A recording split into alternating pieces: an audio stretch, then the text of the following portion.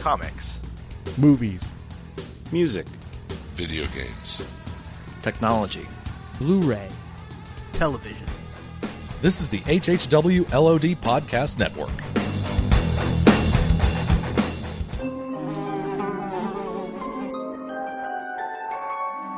The world we know is gone. No internet, no GPS, no text messages, no podcasts. In a world ruled by the dead, we are finally forced to start living.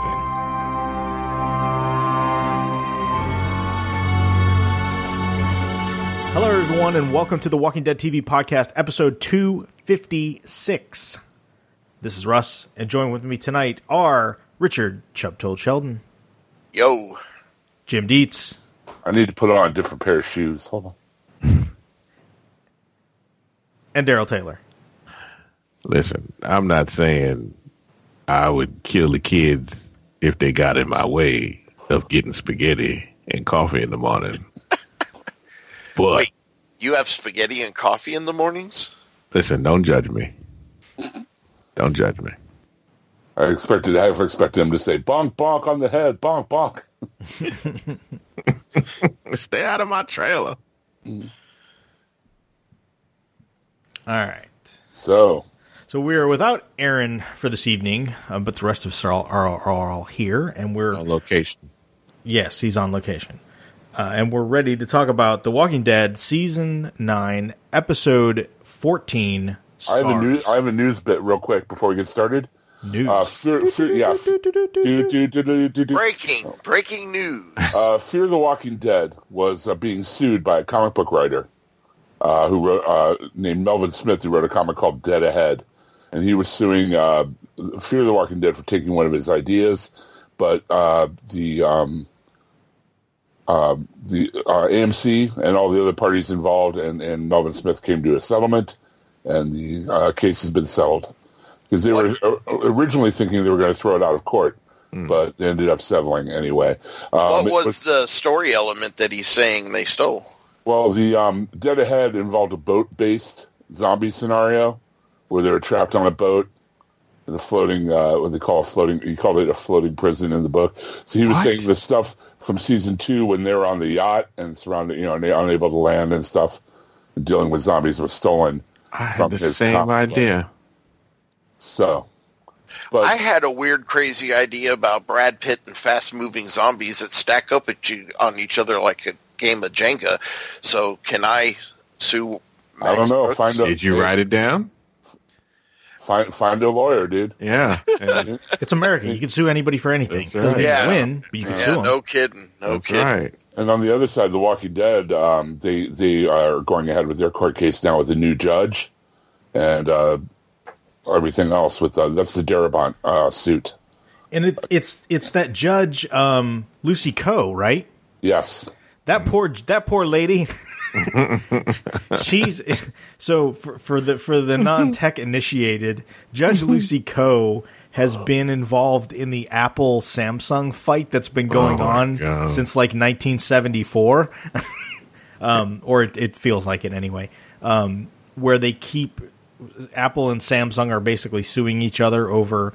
Most of it involves Apple saying Samsung infringed their patent on aspects of the iPhone. I think specifically like the scrolling function, and anyway, there's a bunch of other stuff. It's a really complicated lawsuit. It's gone back and forth. And this Maybe Apple can make better refrigerators, though. You never know. That's true. But it's funny. I saw the judge's name, Lucy Coe, and I'm like, oh man, this lady's getting tied up in this nonsense. Oh, it's like one high profile, public case to another. It's called job security. Oh, you already got that. Yeah, that's kind of implied in the name. Exactly. The only other bit of news that I heard, and I think it's more rumor at this point, I heard, and I can't recall where I heard this from, so I can't attribute the source right offhand, but rumor is that maybe this Walking Dead spinoff might be a Negan-centric show. I would not be surprised if it happened. If they could get Jeffrey Dean Morgan the money he would probably ask for, Exactly. And they love him. Yeah, and AMC tends to cheap out on this stuff. So I don't know. And I think they want to put him as a lead, and I think that, having him be redeemed a little bit would be one thing, but to turn him into the lead, especially when you've got Daryl and everything, they can't really do it on there. And in my opinion, I don't have the JDM hate that some people do. I actually really, really like Morgan, but I think he's a great actor. Don't get me wrong. I'm on they're wasting him now. They've wasted him all along. First of all, with the last 2 seasons of a neutered storyline of Negan, and then now he's sitting in the cell. At least the scenes that he has this season are interesting, but he needs to be in a vehicle where he's leading. I don't know. I can see that if they're going to do a spinoff, I could see them doing that rather than going with a whole new cast and a whole new concept, or at least have one person to it would be a little. It would be a little safer for them to do something like that, rather than just start something else from scratch. Well, yep, and I'd like that, but I've said this before. I'll say it again. I'd really like to see. There's a whole globe. I'd really like to see the zombie apocalypse, what's going on in some other areas, Europe, South America, we could Africa. Still get that. We could still get that if he's traveling, Yep. If he travels the world. Yeah. The Adventures of Negan and Little Ass Kicker. Exactly. Right?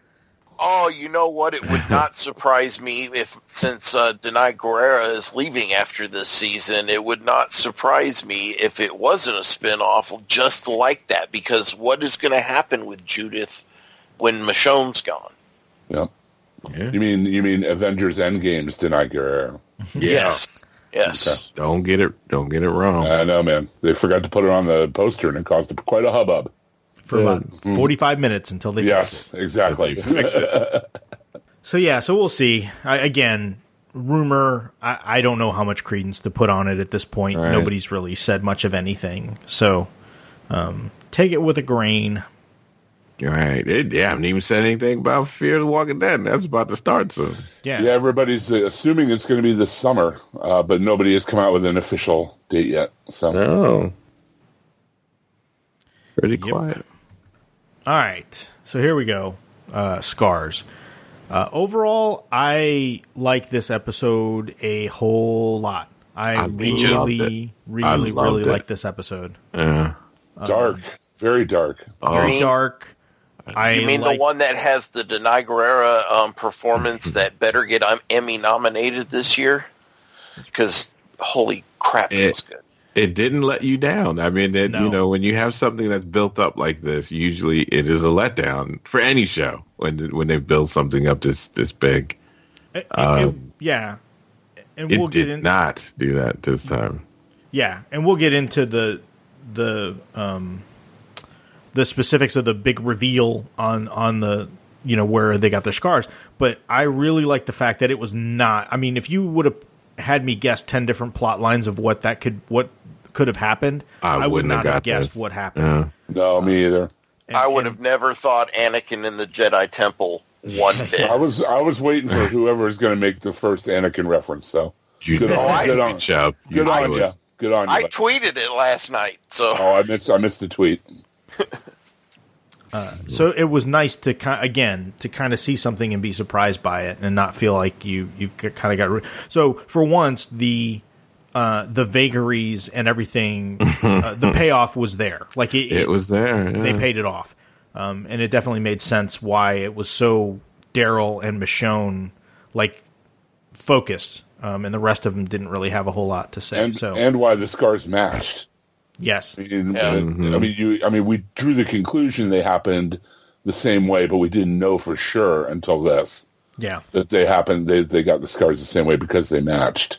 Yep. I would kind of a visual cue, And I didn't guess anything like that because I didn't realize they were burn scars. To me, I thought they'd been cut open, so I was thinking maybe they had to donate kidneys, or maybe they got their kidneys stolen, or something like that. Or about to get stolen or something. Yeah. All right, so let's get into it. Episode starts. We start right off into the flashback, where it's Michonne. It appears to be shortly after Rick disappeared in the final fight with the rest of the Saviors, and she's kind of rooting around on the side of the beach, and she ends up finding Rick's gun buried in the sand, and pulls it out, and then they kind of do this, which we'll see in this episode a lot. It's playing around with the timeline, flipping back and forth. They do a really good job of kind of juxtaposing night and day to kind of give you the visual cue as to when things are taking place for the most part. And then, of course, the Michonne being pregnant is another huge visual cue. Right. But we it cut ahead places to in the timeline for us without them saying, 5 years ago, or Yes. having to have a title card or something. Right. yeah, you pretty much know exactly when it is. Yeah, it's a good visual cue. Yeah. So we see that scene in the beginning. It's right after Rick disappears. Then we see a pregnant Michonne who looks like probably about I would say 7 or 8 months pregnant at this point. I mean, she's pretty far along. Mm-hmm. Yeah. And she's still out looking, and we find Daryl, who's also still out looking, and which we've kind of known from the other episodes that Daryl has one of the reasons why he stayed away is he's never given up the fight. Like he's still out there looking to make sure Rick is not out there somewhere, and that he just doesn't see him or can't find him or whatever. But even he tells Michonne, because they're still kind of keep coming back to that area around where the bridge was, and Daryl says he's not out there, he's not here, and then Michonne even says hey, Judith really misses you, why don't you come back to Alexandria? And Daryl says, I'm not coming back until I find him or I find something. So we cut back to the present day, and Aaron comes up to Michonne and tells her that Daryl's at the gate and he's not alone, which again, this becomes a pretty significant plot point. I like, again, how things happen in the present and they juxtapose what goes on in the past. And so they come up to the gate. Aaron tells Michonne that she doesn't trust Lydia, and Michonne says, but I trust Daryl. Yeah. So that's enough for them to let her in.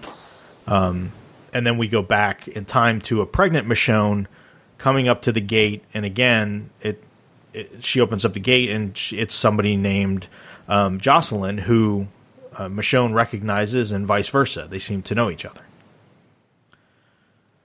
So right away, and then we get to the credit break, but right away I kind of was like, okay, well, that's an interesting thing. Right away I wasn't sure, okay, are they trying to say it's somebody... I pretty much got the point this was somebody from Michonne's past. This wasn't just somebody from Alexandria that disappeared for a while and had come back. This is All a good I actor. saw was Tara. Sorry. Rutina Wesley, yes. Yeah, I was going to say Rutina Wesley from True Blood, yeah. Mm-hmm. So after we get back from the break, we cut over to Henry, who's getting stitched up and patched up, and Michonne even tells, I forget who her second in command lady is, that she wants Lydia watched, that she doesn't trust her. And then Aaron, I love that Aaron makes a mention. He talks about the skin jobs, which I thought that was for those of you Blade Runner fans out there, I thought that was a cool reference. Speaking of the Whisperers, Aaron calls them skin jobs.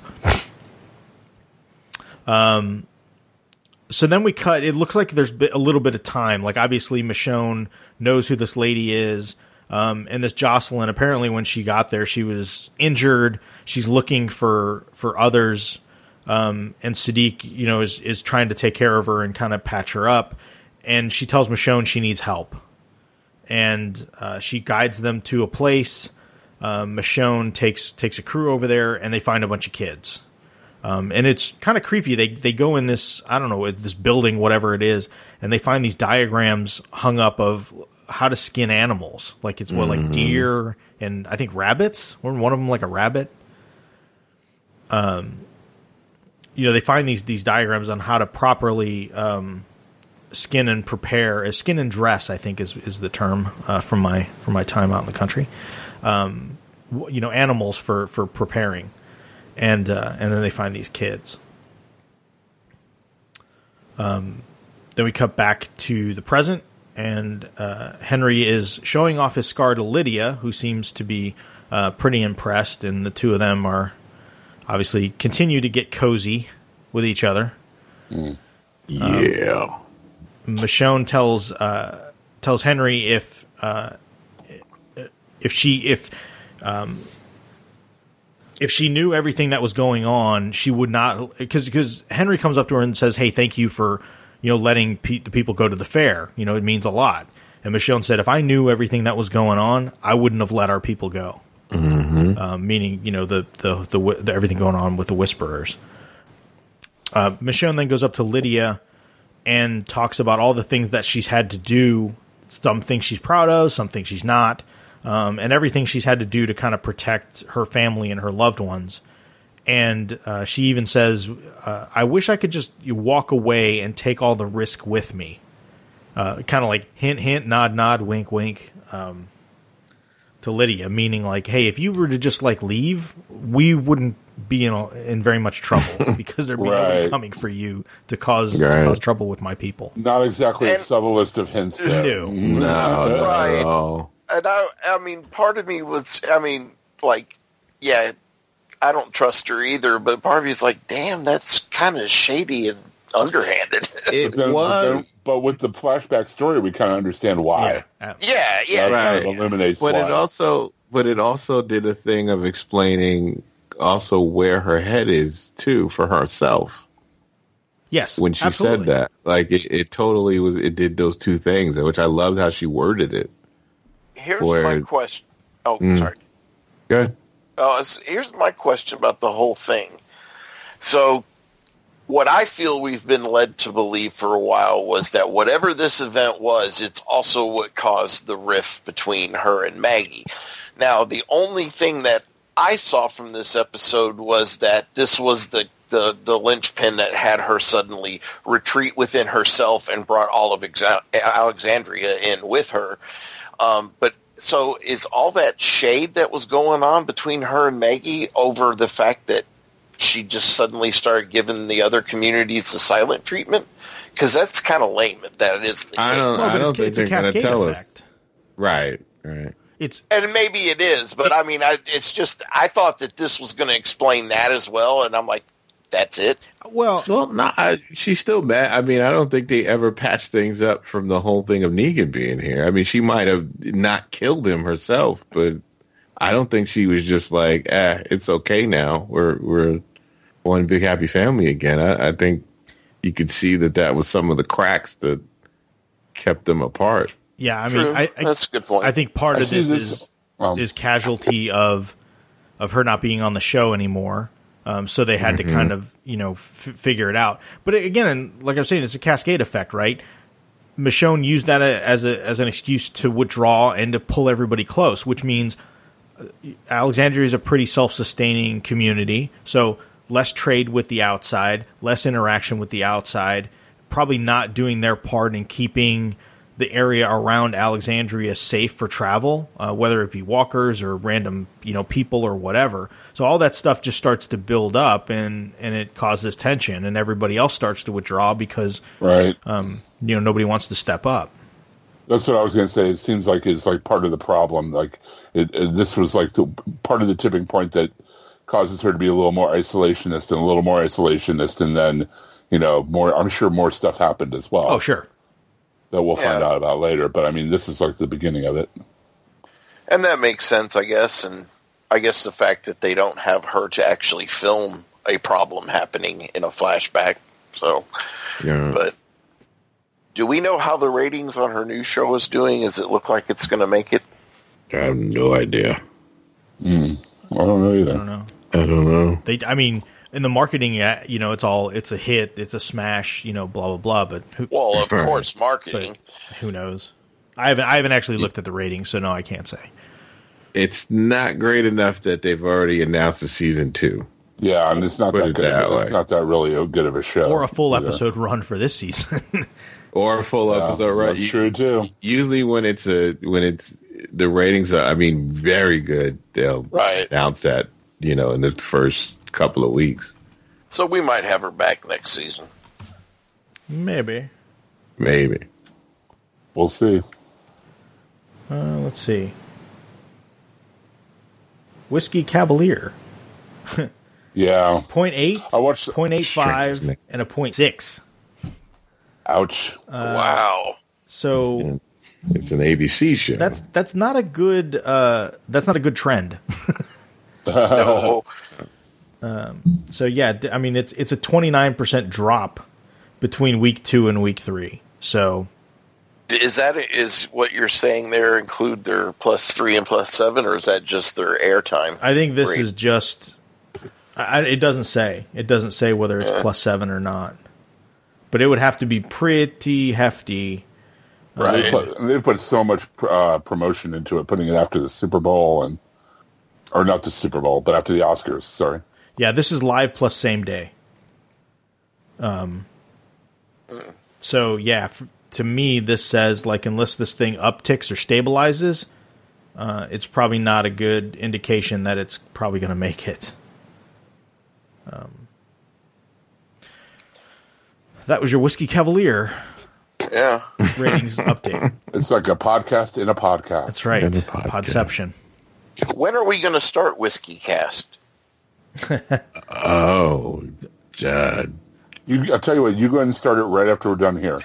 Exactly. You just wait for us. We'll be there. Well, Chubb, Gotcha. we didn't want to tell you, but that's where Terrell was before he got on this podcast and why things were a little late. Yeah, you spoil everything. We drank a bunch of whiskey and watched Whiskey Cavalier. Yeah. Damn, it was me and Everybody Hates Chris. I was on location with them. That's why I missed last week, because they brought me in to sit and watch, some of the taping. It's a whole thing. Yeah. It's great. All right. So back to the show. So Daryl and Judith. This is the Daryl and Judith moment, and she tells him hey, you brought Lydia in here. That means that you want to help. And she just says, look, I just want to help. I want to help my friends. I want to help the people that we care about. And Judith asked him if he would stay if Michonne agreed. And Daryl, Daryl's he's not staying. And he's just kind of being non-committal. And she talks about hearing the stories of the battle with the Saviors, and she asked him what would my dad do. And Daryl just had nothing to say with that. And yeah, she reads him too. Yeah, and she's like, yeah, that's what I thought. So again, you kind of get the seeds of what's going on. And for her to say, I've heard the stories of the Saviors, again, that comes into the war with the Saviors, that comes into play a little later as well. Right. Unexpectedly for me. I did not see that coming. So we cut back to the past, and the kids all get back together with the Alexandrians, and they're all none of the adults made it. So right there, I was very suspicious. Yeah. Oh, yeah. Very suspicious. For sure. Something was up. Yeah. Jocelyn tells Michonne, they all broke. They couldn't handle it. And she had to take care of the kids and, toughen them up. And, and they kind of have this back and forth conversation, and we learn a little bit more about their relationship. They knew each other in college. They'd kind of been through, they were very close friends. And Jocelyn can see that look in Michonne's eyes and know that she's going to keep going out there looking for Rick, and that she's not going to be satisfied until she finds out whether he's either dead or turned, or whatever the case may be, or for some evidence of what happened, or if it actually finds him, if he's still alive somewhere out there. And we find out they haven't seen each other in 15 years. So they hadn't seen each other since well before the breakout of the zombie apocalypse. So it wasn't like they were together when it happened and then they got separated at that point. They'd kind of lost touch sometime before all that happened. The children thing was definitely, being the only survivors was an indicator that something wasn't just right. That, and then the fact that the last time I saw her, she was a vampire. So I didn't trust her right away. Yeah. Wow. So now that Henry's patched up, Daryl and his group decide to leave, and Judith is kind of watching. And Daryl says that, hey, maybe she's mad at you, because you don't, and you haven't explained it to her, and maybe, she doesn't know, and maybe you need to tell her. And Michonne says, hey, she's not ready for me to tell her, and I'm not ready for me to tell her.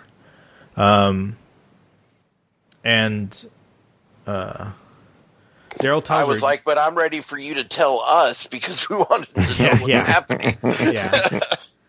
Well, it also kind of hits home again that she's the one, Michonne is the one who hasn't emotionally dealt with this yet. Yeah. Mm-hmm. Yeah, it's all not so about much the her. kid. Right. Yeah, it's not about the kid. It's about her. And, that kind of, it kind of also prepares us for what to come. Like it really does when it all goes down and emotionally when it hits, it really makes you feel something. Like, even though these characters are safe because in the present they're still alive. Right. It doesn't matter. You still feel all of the emotion when you get to that point. And Daryl tells her, like, hey, she's not just a little kid. A lot of it is just based on her level of maturity for who she is and, what she's been through and everything else and just her general attitude. Like, she's not your average little kid. Right. No, we're not a normal family. This is not how it used to be. And I think Daryl, that's what Daryl recognizes is like, hey, if she was just acting like a kid, like kids act, then yeah, you're probably right. There's no need to tell her, but she's not just an average kid. She's not like some of these other kids out here. And that she's just like her daddy Shane. Yeah. So then we get a cool transition. Michonne, sends them off, and she walks past the sewer grate, and the sewer grate's been like bolted to the ground. Like it's definitely, they focus on the fact that the sewer grate is not removable, just by picking it up. And when they do the cut, we cut to the past. It's daylight, and we see the leaves over the sewer grate, and we hear the parents are talking about, how Judith and some of the other kids had a sleepover with the kids that came in, and everything's great. And the parents go to that house, and nobody answers the door. And the house is empty. And then they start looking for the kids and find that their food supplies have been cleaned out. The guard over where the food supplies is dead. The infirmary's been raided. And they find bloody footprints that lead to an open manhole cover.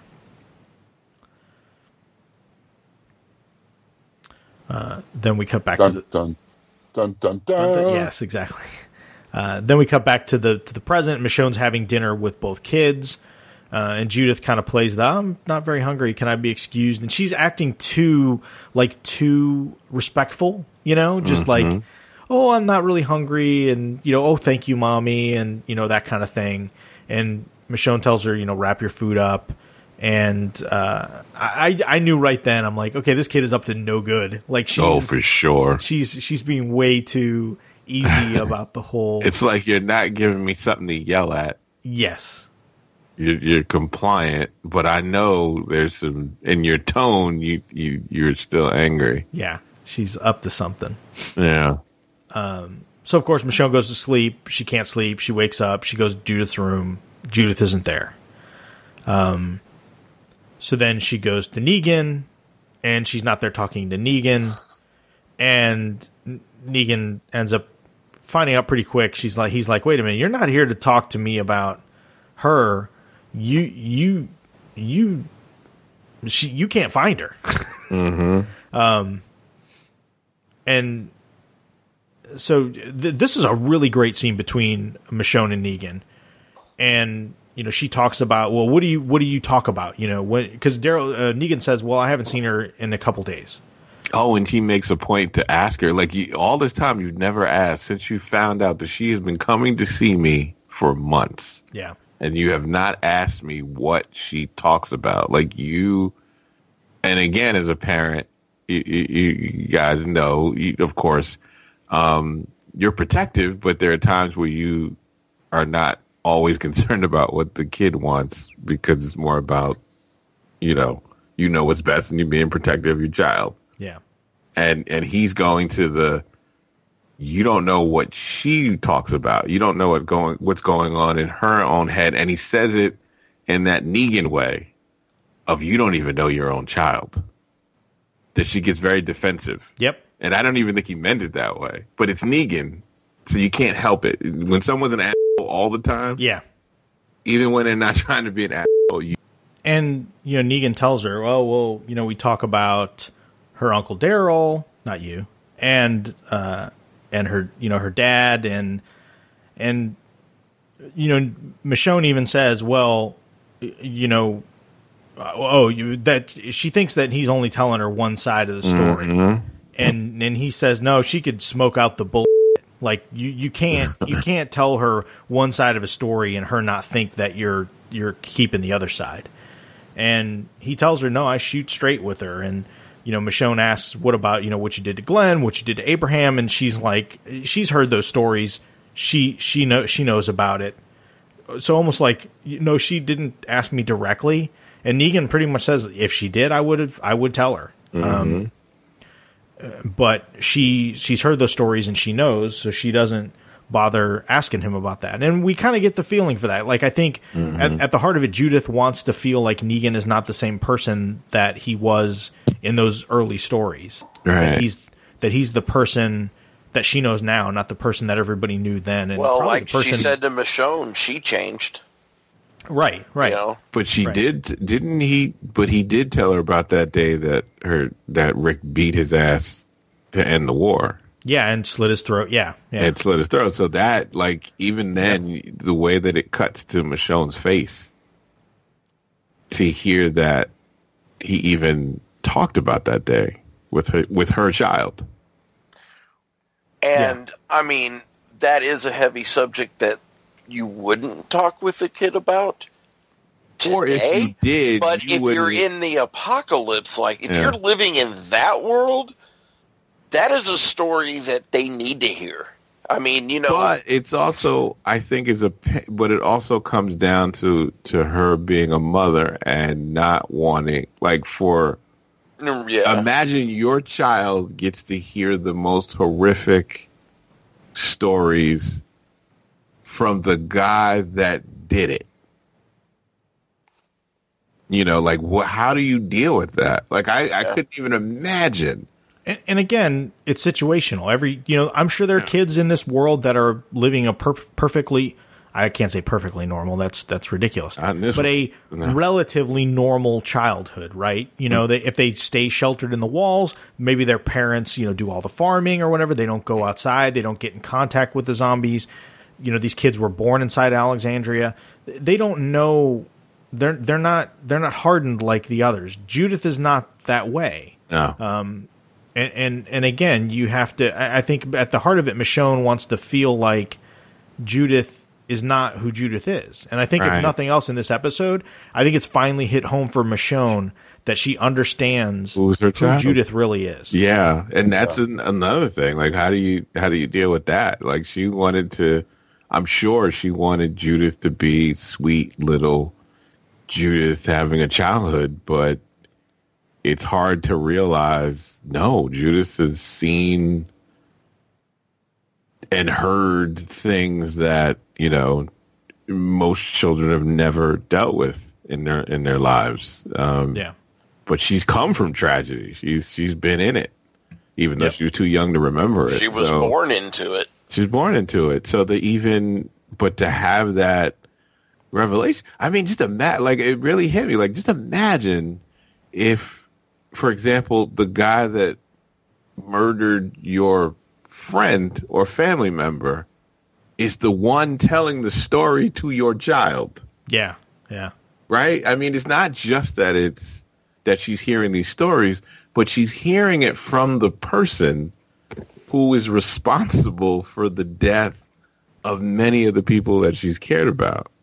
Like that has to, how do you even, like that, she does deserve an award, because it's all on her face. Like, how do you even deal with that without losing your entire mind and killing that guy right there?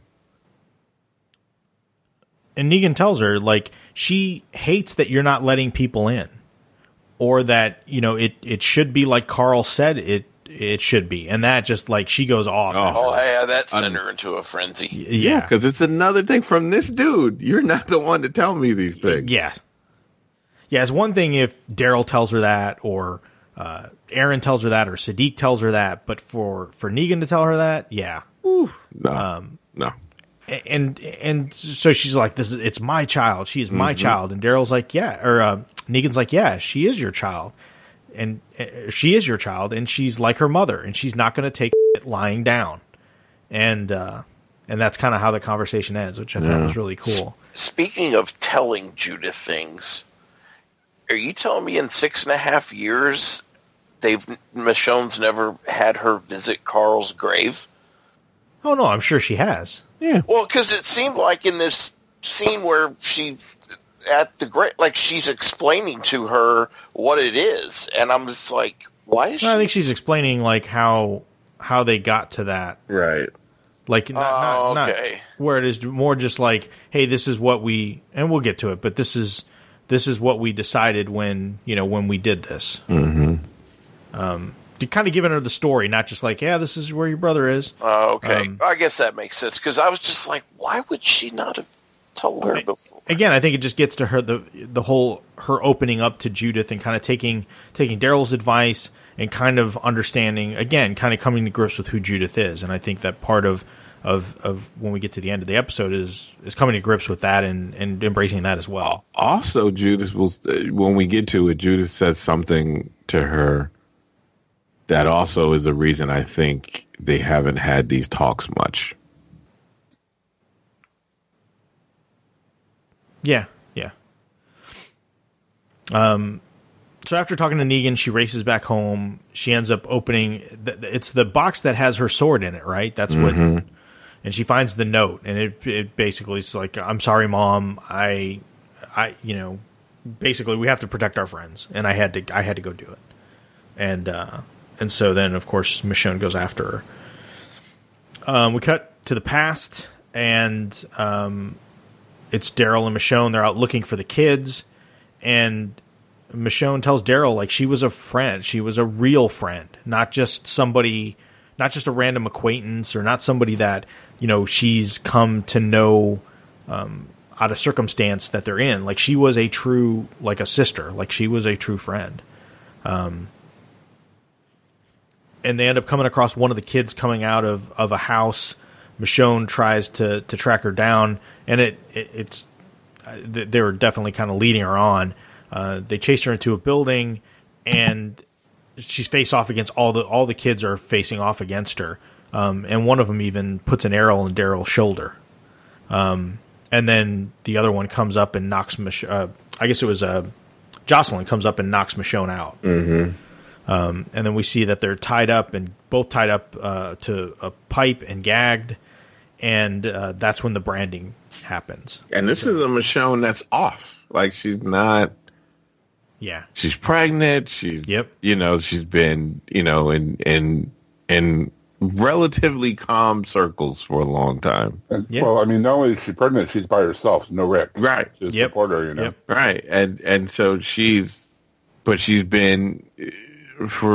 She's felt really, she's felt home for the most part. I mean, she's mourning and worried about, is Rick alive or not, but she took a friend in, she didn't question it. She's obviously in a better headspace. Right. She hasn't questioned, like they're not looking over their shoulder for someone to kill them every 5 minutes. Yeah. So, cause she even said, she even talks about how I let this happen. It's my, it's my fault. I should have felt something. I should have sent something. And Daryl said, "No, you were living. You were actually having a life. Yeah, you were starting to build a life." That's normal. So yeah, so they both get branded it's pretty brutal, and it's the kids that do it. And Jocelyn is just sitting in a chair in the corner, egging them on and watching it very calmly. And she tells Michonne, like, hey, I had to train them. Their parents were weak. I had to do all that. I guess they don't outright say it, but to me it almost sounds like she basically brainwashed these kids. I take it as she brainwashed these kids to kill their own parents. Yes. That's how I read it. That's also what I figured. Too. And man, it's a lot of dark stuff happens on the show. And I can watch a lot of dark stuff, but there's something about not only watching a woman being tortured like that by a child, no doubt, on top of it, but then a woman who is pregnant also. So there's that feeling you get. I don't even know how to explain it, where you just feel like every time she's burned or hit or whatever, it's like, because when Michonne is not pregnant and she's, up to full strength, man, you never worry about her. She's got this. Right. Especially when she gets the sword, that's it. She powers up. It's done. Yeah. Well, it's a weird spot for her too, because she lost her own kids. Right. So it's like her own kid, I guess, in this version. Right. Which has to stay. You don't leave that. That doesn't leave you. That doesn't go away.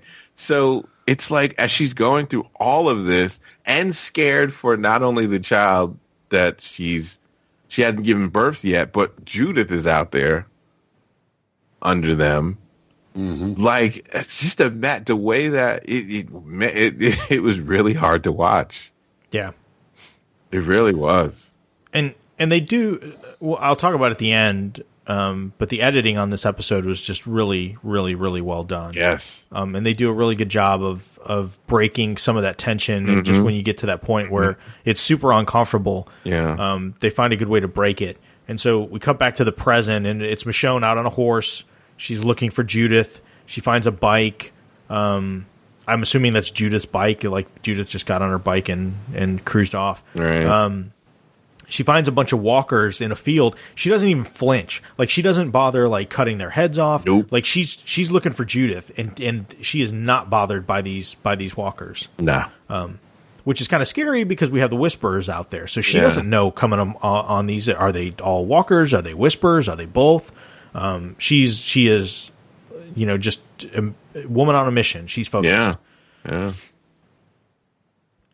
And then we cut back to the past. Daryl gets loose, knocks that guy out. He frees Michonne. They come across Jocelyn and the kids, and Michonne has a pipe and starts to fight back. And this is tough, because Michonne is almost like she just wants her kid back. Right. She doesn't want. She keeps telling these kids, don't make me do this. Don't make me fight you. Don't make me kill you. I don't want to do this. Yeah.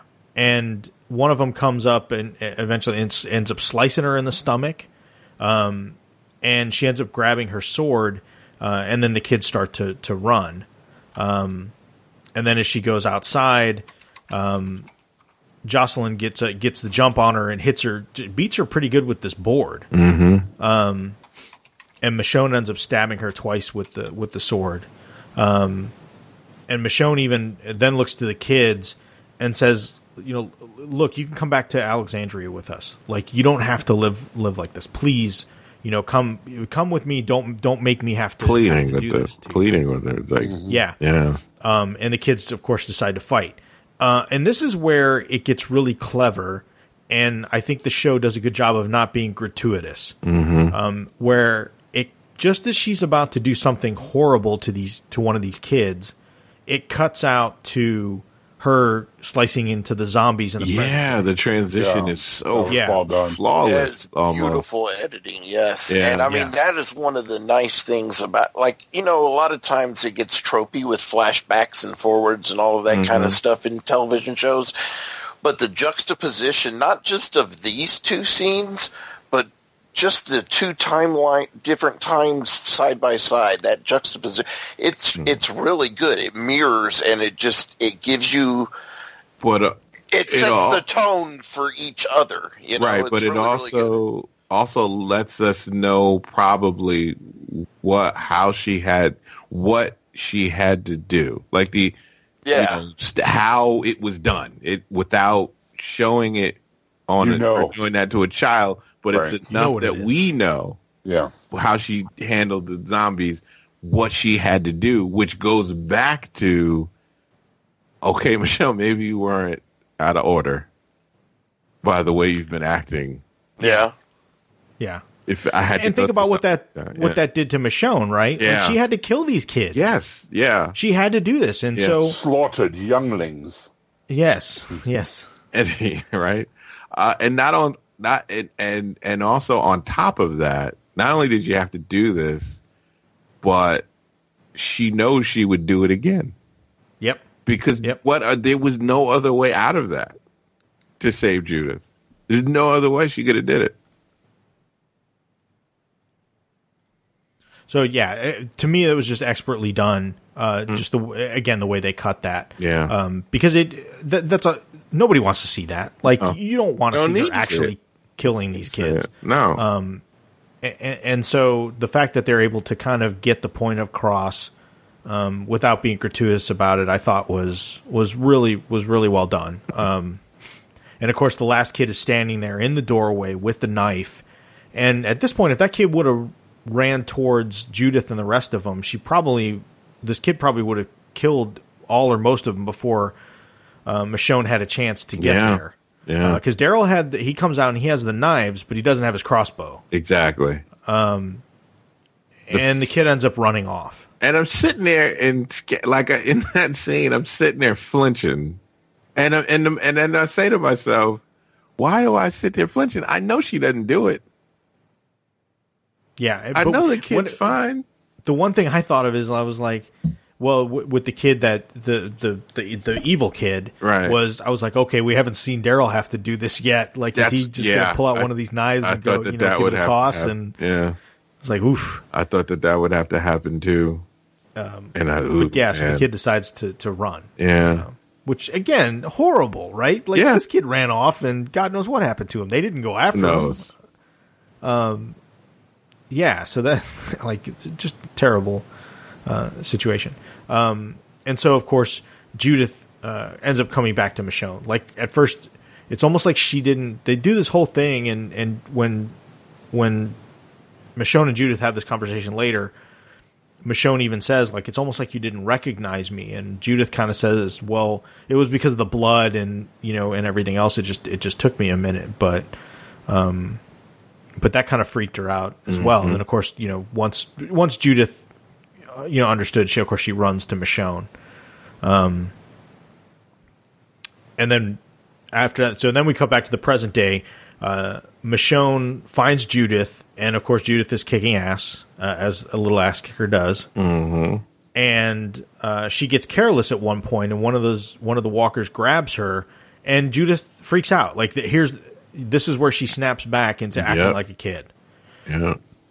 And Michonne has to come for her, and at that point, like, Judith realizes, like, hey, I probably screwed up, and so she really clings to Michonne. And Michonne tells her, like, hey, they need to talk. Yeah, she played that well, though. Yeah. That kid played that so well. The look and fear when she says, mommy. Oh, mama. The way she girl's says a good actor. Yeah. Yes. I mean, she just, like, played it so well that, when she finally gets to her, it is just an amazing scene. That's when we all can breathe. Yeah. When she holds her, that's it.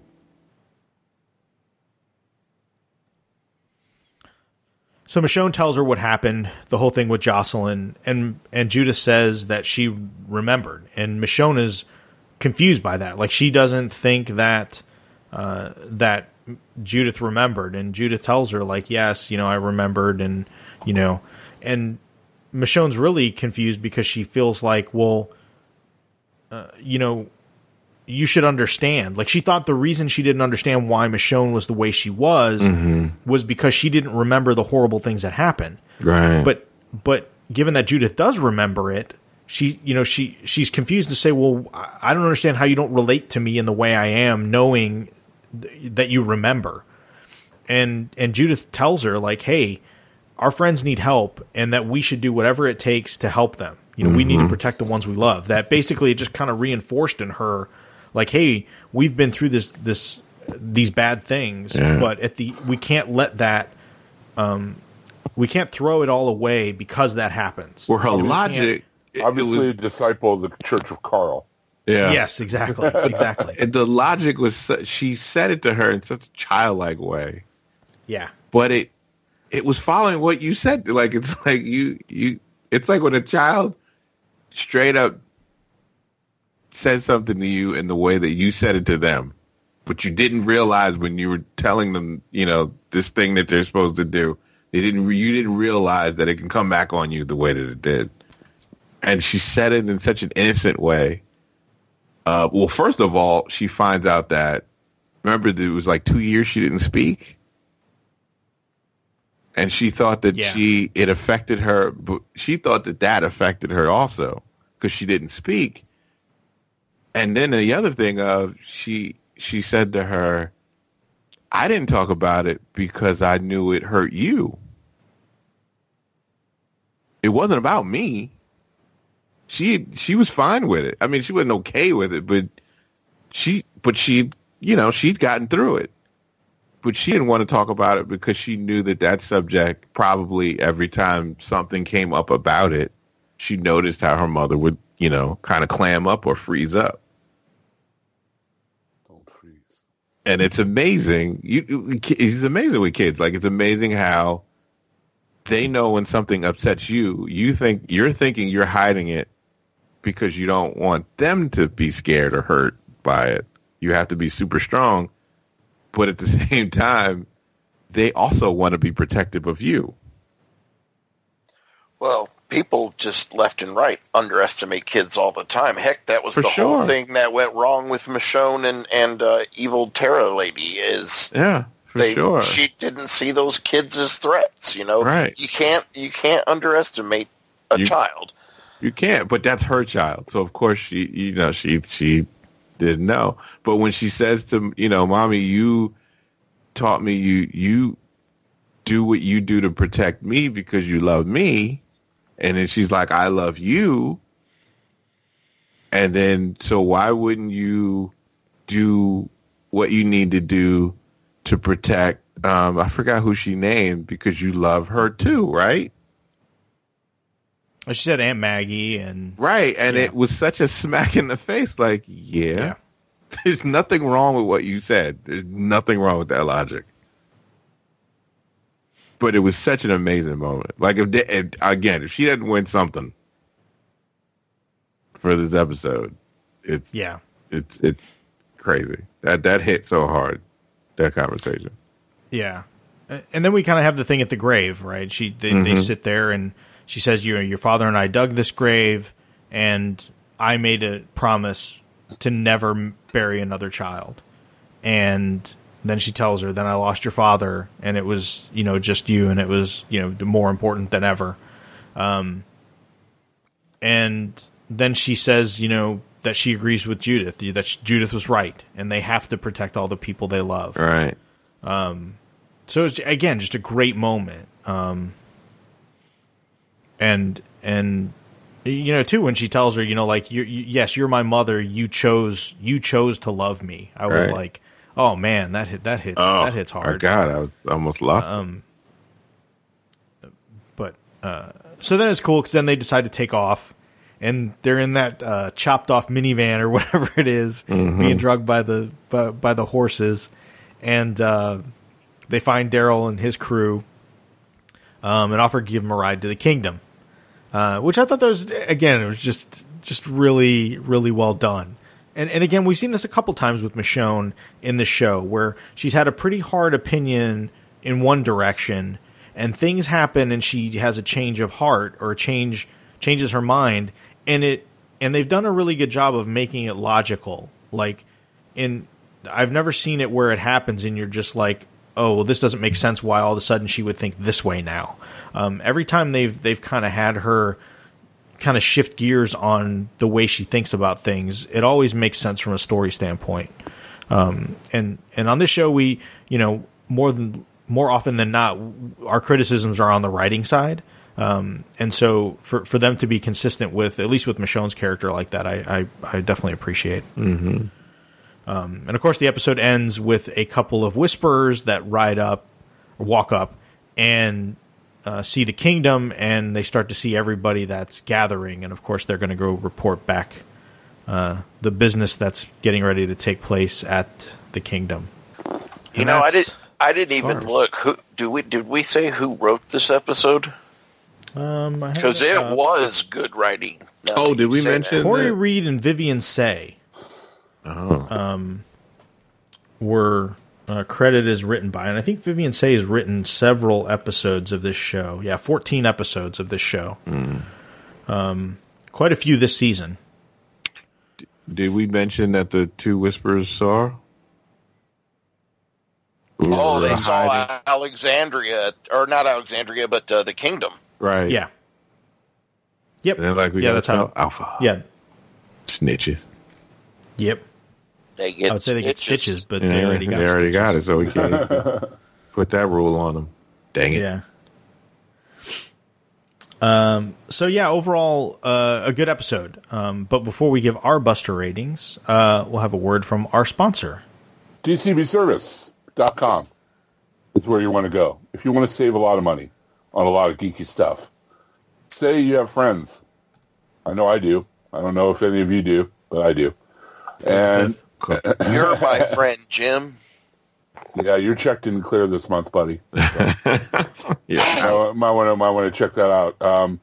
Say you have people that you want to buy gifts for. They're Easter's coming up, Passover, a lot of gift giving situations are coming up, and they are of the geek persuasion, as are you, because you're listening to this podcast probably, and you want to save money, or you just want to treat yourself, as the kids say. Treat yourself. Exactly.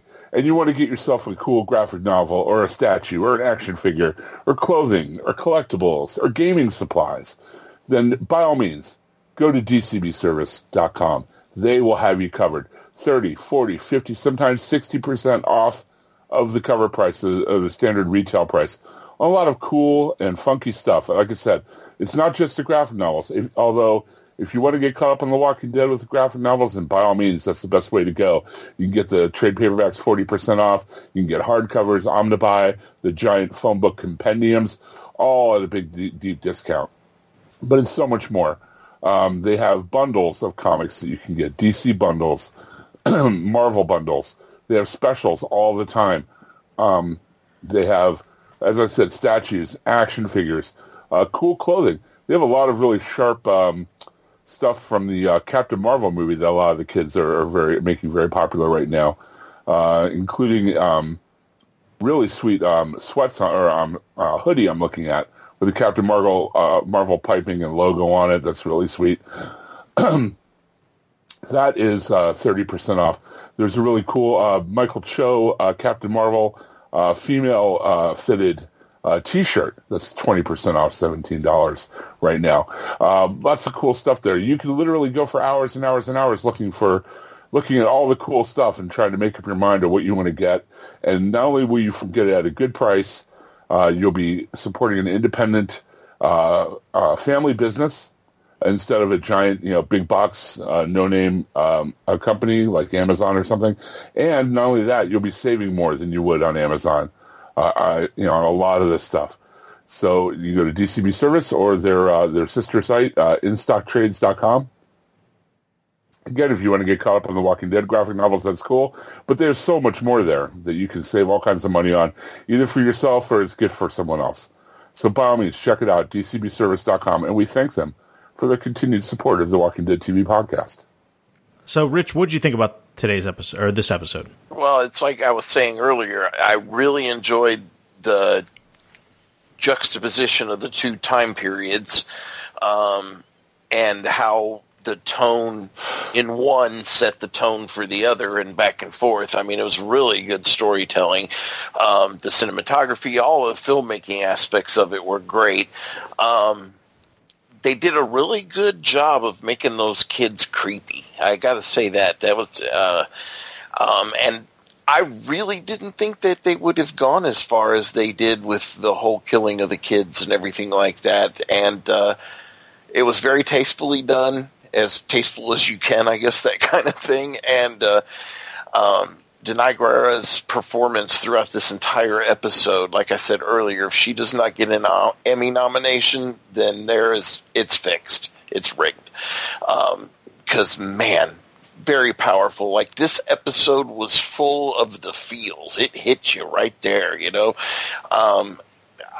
This one was a home run, grand slam the whole way, 5 busters, no doubt. Daryl? I loved it. First of all, it hit me emotionally. It totally did. For sure, it blended everything right at the different times. The reason for her to finally, we get the reason for her to make the decision that she's made and why, and it made all the sense. There's no disappointment in that reveal. In fact, it's even more horrible than that we could have imagined. But the way they resolved that particular issue with her and Judith was so well done. And just the chemistry with those two actors, you know, like, it really feels like she's her mother right there, her caregiver. That little girl, if she can maintain her skills even to adulthood, she's going to have a great career in show business, I hope. She's incredible. She's incredible. I hope in 10 years we're going, remember that kid that used to be on The Walking Dead? Yeah, I hope that's the case. She's doing a lot of great stuff. But yeah, I have to give it a 4 out of 5. It was just incredible. It really did. It blew me away. Jim? I give it a 4.5 out of 5. I really enjoyed it quite a bit. It's probably one of my favorite episodes of the season so far. We've covered a lot of the reasons why. Well written, well shot, well put together. I'm glad the backstory was doled out the way it was, and and like Daryl says, it makes all the sense in the world why things are the way they are in certain respects because of this situation happening. So I give it a 4.5. I'll give this one a 5. This to me was maybe the best episode this season. Definitely one of the stronger episodes we've seen in quite a while. And again, everything from the writing, the directing, the editing, I think was the big standout for me. Other than the performances, the editing was a big standout for me in this episode, and the performances were just really, really, really ratcheted up for this episode. We got answers to questions we've been wondering about for a long time, so that's always a plus. And again, surprising, satisfying, and I think in this day and age, that's harder and harder to do, is to kind of give people answers to questions they have, and for them to be satisfied with them, because a lot of times, what you have in your head is what you think is better than what people come up with behind the writer's desk. And for them to kind of give us a story that I wasn't expecting to see, and tell it well was a plus for me. So I'm really, I'm just very impressed with this episode. I'm eager to see how the last two here play out, because I think things are about to get a little crazy. So that's what we think about this episode. Wait a minute. I got a late-breaking email from Aaron. Oh, that's right. Mr. Aaron Newworth. With his thoughts on the episode. Hey, dudes. Hey, that's us. Sorry I could not make it on tonight, but I do have some thoughts on this week's episode. Scars. Overall, I would give it a solid 4 busters. It's easily the darkest episode we've seen in a long time, but no less powerful thanks to everything we saw in the flashbacks. Avengers Endgame's Denai Guerrera was terrific this week, playing up all the emotions needed for experiencing pain, loss, desperation, and more. Going up to the moment that required her to kill a group of brainwashed kids. Jocelyn and her kids were a well-handled threat, and I enjoy how this show began to dig into what caused the split between Alexandria and the other communities. I was less enthused by the present-day material, as precocious Judith and tough talk Jael Negan continue to do little for me as characters. I do like to set up for what is next, though, and if I watch this episode again, I would do it the same, but with different shoes. So 4 busters. P.S. Michonne has the best wagon, right? That was a sick ride. Yeah, it was. Indeed. That was. We also had a poll real quick on the Facebook group before we get to the things. Aaron put up a poll. What movie should be played at the Kingdom's Trade Fair? Keeping in mind that the show began in 2010, so no movies after 2010 exist. And I answered that poll a few minutes ago. Okay. There's only one answer to that poll. What is it?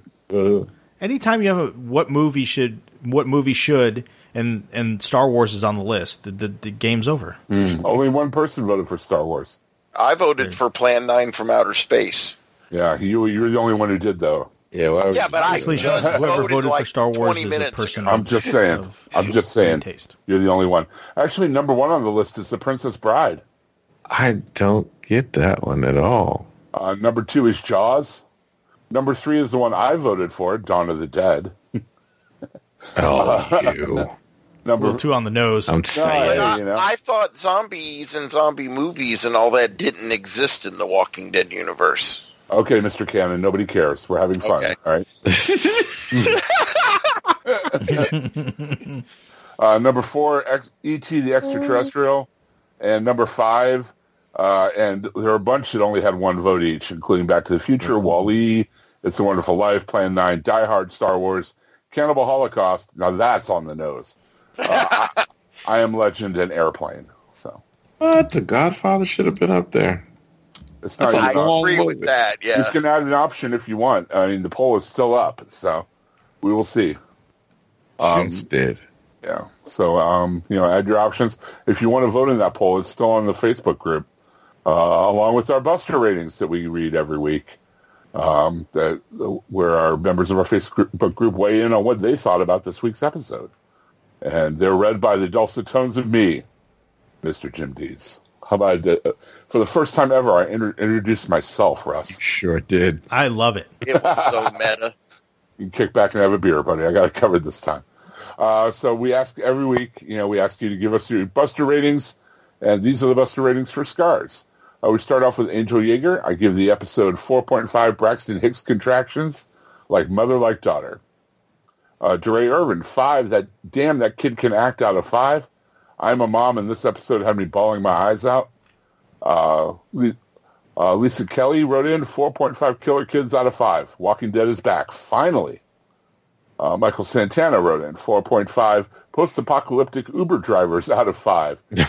Convertible and red seat covers. Michonne's ride is sick. I could just see Pimp My Ride, the Apocalypse edition. That would be great. Great show tonight. Loved Negan straight shooting with Michonne. Didn't like the explanation. See what I did there of the scars on their backs. I mean, what's the point of branding someone that you're going to kill in a few minutes? Overall, a solid episode, and it's got me waiting for next week. Thanks for all your hard work on the show, guys. Oh, you're welcome, Michael. Appreciate your appreciation. Mike Jones, 3 meddling kids out of 5. I feel like they drug out what could have been a much smaller scene across the entire episode. The branding was never fully explained either. Didn't love it, didn't hate it. Next week's preview looks amazing. I don't know. Cheryl Morris Goodman wrote in 3.5 Children of the Corn out of 5. I really liked how dark some of this was, thereby explaining Michonne's shift, and the editing of the 2 big kill scenes together was well done. However, Judith's character is so damn flat, despite being cute as all get out, and unrealistic. What 9-year-old talks in platitudes and is oddly wise beyond her years?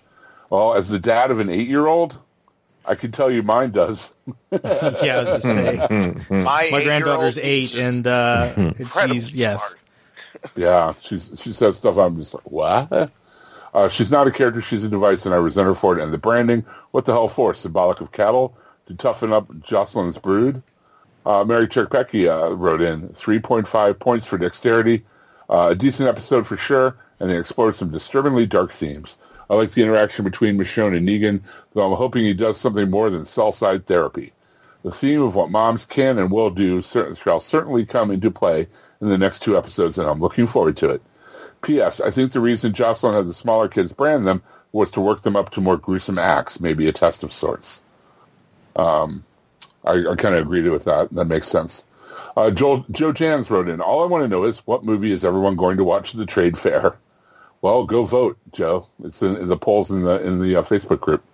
Richard, Chopper Cherry Charrington, the Marathon Man, and lover of Coors Light. 3.75, worst after-school club out of 5. Good episode, but I was a little disappointed with the explanation of the scars on Michonne and Daryl's backs. Andrew Park, 4.75, should have been episode 9. There was a lot to like in this episode. It was good to see the reason why Michonne changed. I don't know why it has to be a secret between her and Daryl. I suppose even in the apocalypse, infanticide is a hard cross to bear.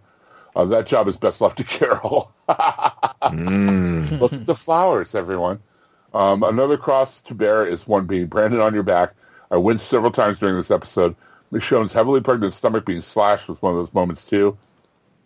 Interesting that the recent female villains we've seen in both Walking Dead shows all have the weak must die mantra. Martha from Fear, Alpha, and now Jocelyn. Someone needs to set up a counseling practice in the apocalypse. They would clean up.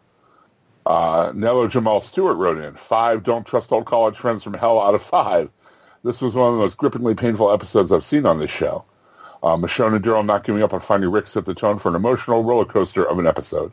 The highs of all the kids laughing around the fire, Michonne connecting with an old friend, seeing the glimpse of normalcy as Judith showed her little brother how to ride a bike, and even Michonne's illuminating conversation with Negan were well done. Then there were the unimaginable lows of watching a very pregnant woman being hung, branded, stabbed, and beaten. The most ridiculous conversation I'm hearing about the episode right now is how traumatic and dark the episode was because of the children's deaths, which thankfully we didn't even have to see. But to having to actually see the brutality against a pregnant woman played out on our screen seems to have gotten barely a shrug. It was difficult to watch. I agree, Nilo. Disturbing to say the least. I don't think the acting on the show has ever been better. Truly raw. My last comment is this. Michonne's love for Judith is one of the most genuinely beautiful relationships the show has ever written. She put everything on the line for Judith, a little girl who's not biologically hers, even over the safety and well-being of the one she was carrying. And when Judith, past and present, called Mommy out to her, well, just typing this, tears are in my eyes. It's one thing that a show about surviving in a post-apocalyptic zombie-infested world has done right. Thank you for doing such an awesome job of the podcast. I love hearing all the different points of view. Absolutely the best Walking Dead TV podcast, or Walking Dead podcast, hands down. Well, thank you, Neil. That's very kind of you to say. And finally, Scott Homan wrote in, 3 terrible daycare providers out of 5. While I enjoyed the flashback storyline, I felt it very underwhelming, considering the prolonged mystery behind it and the level it has influenced Alexandria.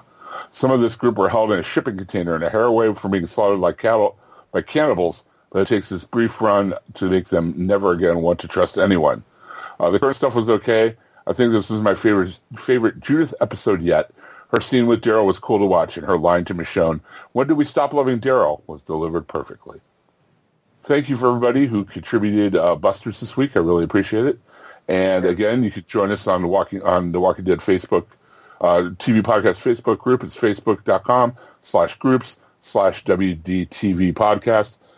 Sign right up, and not only do you get to dump your busters, you get to be in polls, you get to see some of the funny memes they put up, and you get to read Aaron Newworth's reviews of every episode. He does in-depth reviews on WeLiveEntertainment.com, and there are links for that right in the Facebook group. So I got it. Tanya Hines wrote, 4.5 dead psycho kids out of 5. Ugh, Henry not only still alive, but complaining about having a scar. You're lucky to be alive, fool. 1 minute, Judith is smart enough to be spitting knowledge like Herschel, and the next she's as dumb as Henry, going out to save everybody all by her lonesome. Did everybody in Alexandria take Ambien? Nobody heard Jocelyn and her pint-sized psychos raid the entire pantry and the infirmary while kidnapping all the children and escaping down the sewer. That's some real burglary skills right there. The highlight of this episode for me was Ms. Denai Guerrera. Her acting chops are amazing. The Walking Dead had her for all this time and never utilized what she's capable of, and that's a shame. I loved her scenes with Daryl, Negan, Lydia, and Judith. Her action sequences were great, too, when she went ham on those walkers. I'm so sorry our time with her is quickly coming to an end. Kudos to the director for how they spiced the kids being Michonne with the walker kills. Great job. This is my favorite episode in years. I hope the last 2 episodes can measure up. Really enjoyed the podcast. Keep up the good work. Thanks. Well, thank you for writing in. I appreciate that, Tanya, and I'm glad we could include it. Excellent. Well, thanks everybody for writing in their busters and on the Facebook group, as well as the email. Again, the email's wdtv@hhwlod.com. Facebook group, Facebook.com/groups/WDTV podcast. And you can keep an eye out on HHWLOD for my stuff, as well as on Mr. Taylor's Taylor Network of podcasts on Gotham by Geeks. And where can folks find you, Mr. Chubtoad? Right here on the Walking Dead podcast, as well as on the Taylor Network on the DC podcast over there. We just recorded an episode together, me, Jim, Daryl, and Jerry, after a long hiatus, and it went well, and it's up for your listening enjoyment now. And also Chubtoad01 at all the socials. Jim? Like Richard said, we had a little reunion of the DC TV podcast over at the new DC All-Stars podcast of the Taylor Network. Check that out. You can also check Daryl, myself, and Donnie Salvo out every week on Nothing's On podcast, where we talk about the general stuff going on in TV and movie news and what we've been watching lately, including this last episode we talked about Love, Death, and Robots, which I cannot recommend highly enough. Yes. On Netflix. That is so good. You can also check out our D&D group, or my D&D group, I guess, at oldmagicgaming.com. Every Friday we have a new episode up of our D&D game with sound effects and background music and cool stuff going on there. Every Friday at oldmagicgaming.com. Excellent. Daryl? Yeah, you can check me out at the Taylor Network of Podcasts. My Twitter is TheVoice123, or just Daryl Taylor. And also on Facebook, same deal, Daryl Taylor. And you can check out all the podcasts that were mentioned. Enough of them were mentioned. Excellent. And you could follow Aaron on Twitter at Aaron's PS4, and also on We Live Entertainment, where you can get his reviews of various TV shows and movies. And Why So Blue, where he does his Blu-ray movie reviews. And also his podcast out now with Aaron and Abe, yes, where they review the latest movies. I was just on for the Captain Marvel review episode, which was cool. And they also do commentary tracks for movies every month on that channel, too. So you can find that on iTunes, out now with Aaron and Abe. Excellent. So thanks, everyone, for listening. We will be back next week for episode 15 as we wind down season 9 of The Walking Dead. So until there's no more room in hell and the dead walk the earth, go vote in the poll for what movie we're going to see at the fair. 236. I think it's 236. Mm-hmm. Shit, let me make sure. Yep. No. 256. Damn. Oops. Don't short us. No kidding. You were close. 236, 256, whatever it takes. This is going into bloopers. Hello, everyone. Man. Now you're just making bloopers. Come on. I know. What are you doing?